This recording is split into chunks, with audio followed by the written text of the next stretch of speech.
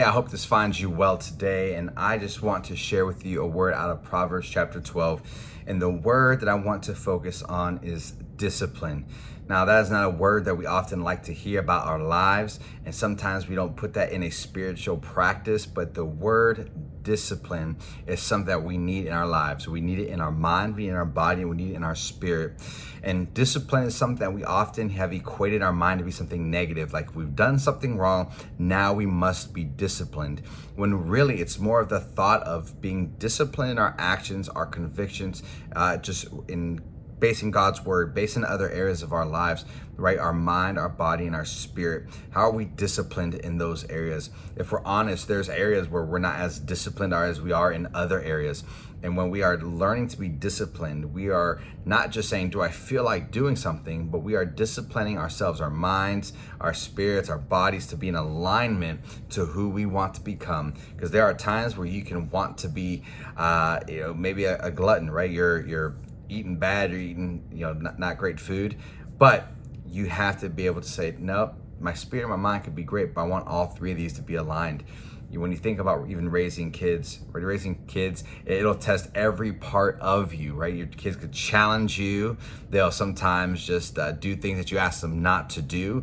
And there's an aspect of you're disciplining them, not saying, hey, just take a time out, but you're helping instruct them. And right, we get this word discipline from the word like disciple, like discipleship, this idea that you can even tell your kids, say, hey, listen, I have to discipline you because you need to make wise decisions, and I'm going to disciple you. I'm going to shape you into the best person that God has called you to be. And so same way our Heavenly Father does it to us, that the areas that he may say, you need to be disciplined in this area greater than maybe someone else. We can often want to compare ourselves to someone else's faith journey to feel like, well, they don't have to do this and they get to do this. But the reality is that God knows exactly what we need, and we have to be faithful to follow through on that. And so Proverbs chapter 12, there's the first three verses I want to focus on. But it says, whoever loves discipline loves knowledge, but he who hates reproof is stupid. There are times that people are trying to give you good accountability, good wisdom, speak some truth to you, but you instantly reject it because it feels like discipline. It feels like a critique. It feels like they're not for you, but really they are for you, even in that discipline, even in that sense of saying, I have some reproof for you. I have some things to tell you. Are you able to receive it? And for all of us, there could be moments in our lives where you think, oh my gosh, I was not living up to the standard God had for me, and someone really tried to help me, but you rejected it.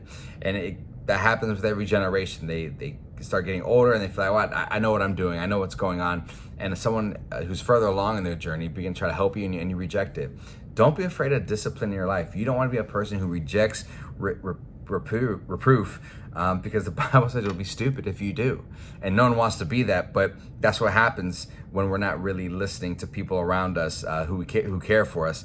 So when you love discipline, that also means you love knowledge. When you can quickly say, all right, that's not what I need, I'm going to focus in on what God has for me. Verse 2 says, a good man will obtain favor from the Lord, a good man, right, or a good woman, but he will condemn a man who devises evil. If you want to obtain favor from the Lord, you have to be a person who is good. Now, I'm not talking about your own definition of what you think good is, right? You can ask on the street corner, what is good? We believe in the word of God, that God defines what good is, and he is good. It's his character. It's not just something he does. It's the very essence of who he is. So the question I asked, right, are you a good person according to God's standards? Or do you kind of set your own standard and say, well, I think I'm good, or I think I'm doing pretty good compared to someone else? But the standard is Jesus. And for all of us, we have to be people that say, yeah, I was further than I was last year, but I know God still has more for me. I know that he's shaping me to be someone even better than I could ever think or imagine. And that looks many different ways. He'll do it with relationships. He'll do it with trials in our lives. But there's this, he doesn't just do it just to present it, but we live in this fallen, sinful world. But there's this moment that we say, Lord, help me to obtain favor from you. Help me to be a person that is pleasing to you, that my life reflects who you are. That's what we should strive for, to not just be a person who goes through for ourselves, but we say, Lord, I want favor because I want to live my life for you, and I don't want anything else that's not you. Going on to verse 3, it says, a man will not be established by wickedness, but by the root of righteousness. But the root of righteousness will not be moved. When you live your life in righteousness, you have deep roots inside of you that no enemy could ever pluck up. And I want to encourage you with this. I always say it all the time, right? You can be right or you can be righteous. And you want to be righteous in your life. There's times where you can feel angry, you can feel bitter, and you can be absolutely right about it. God did not call us just to always just prove ourselves right, but he's called us to live righteously. And in his word it says, if we seek the kingdom of God first, all his righteousness will be added unto us.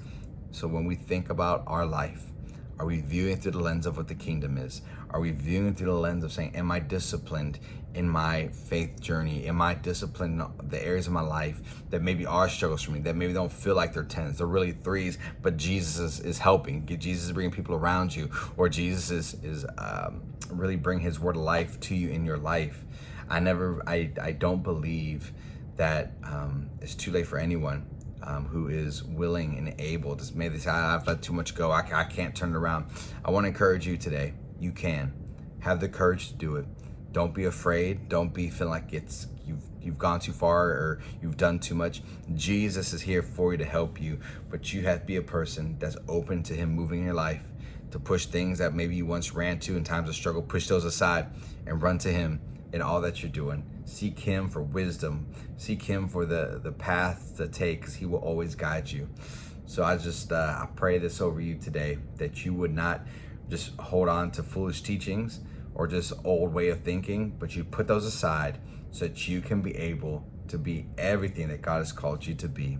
Even when there's discipline moments and it feels hard and difficult, knowing that you are becoming exactly who God has called you to be.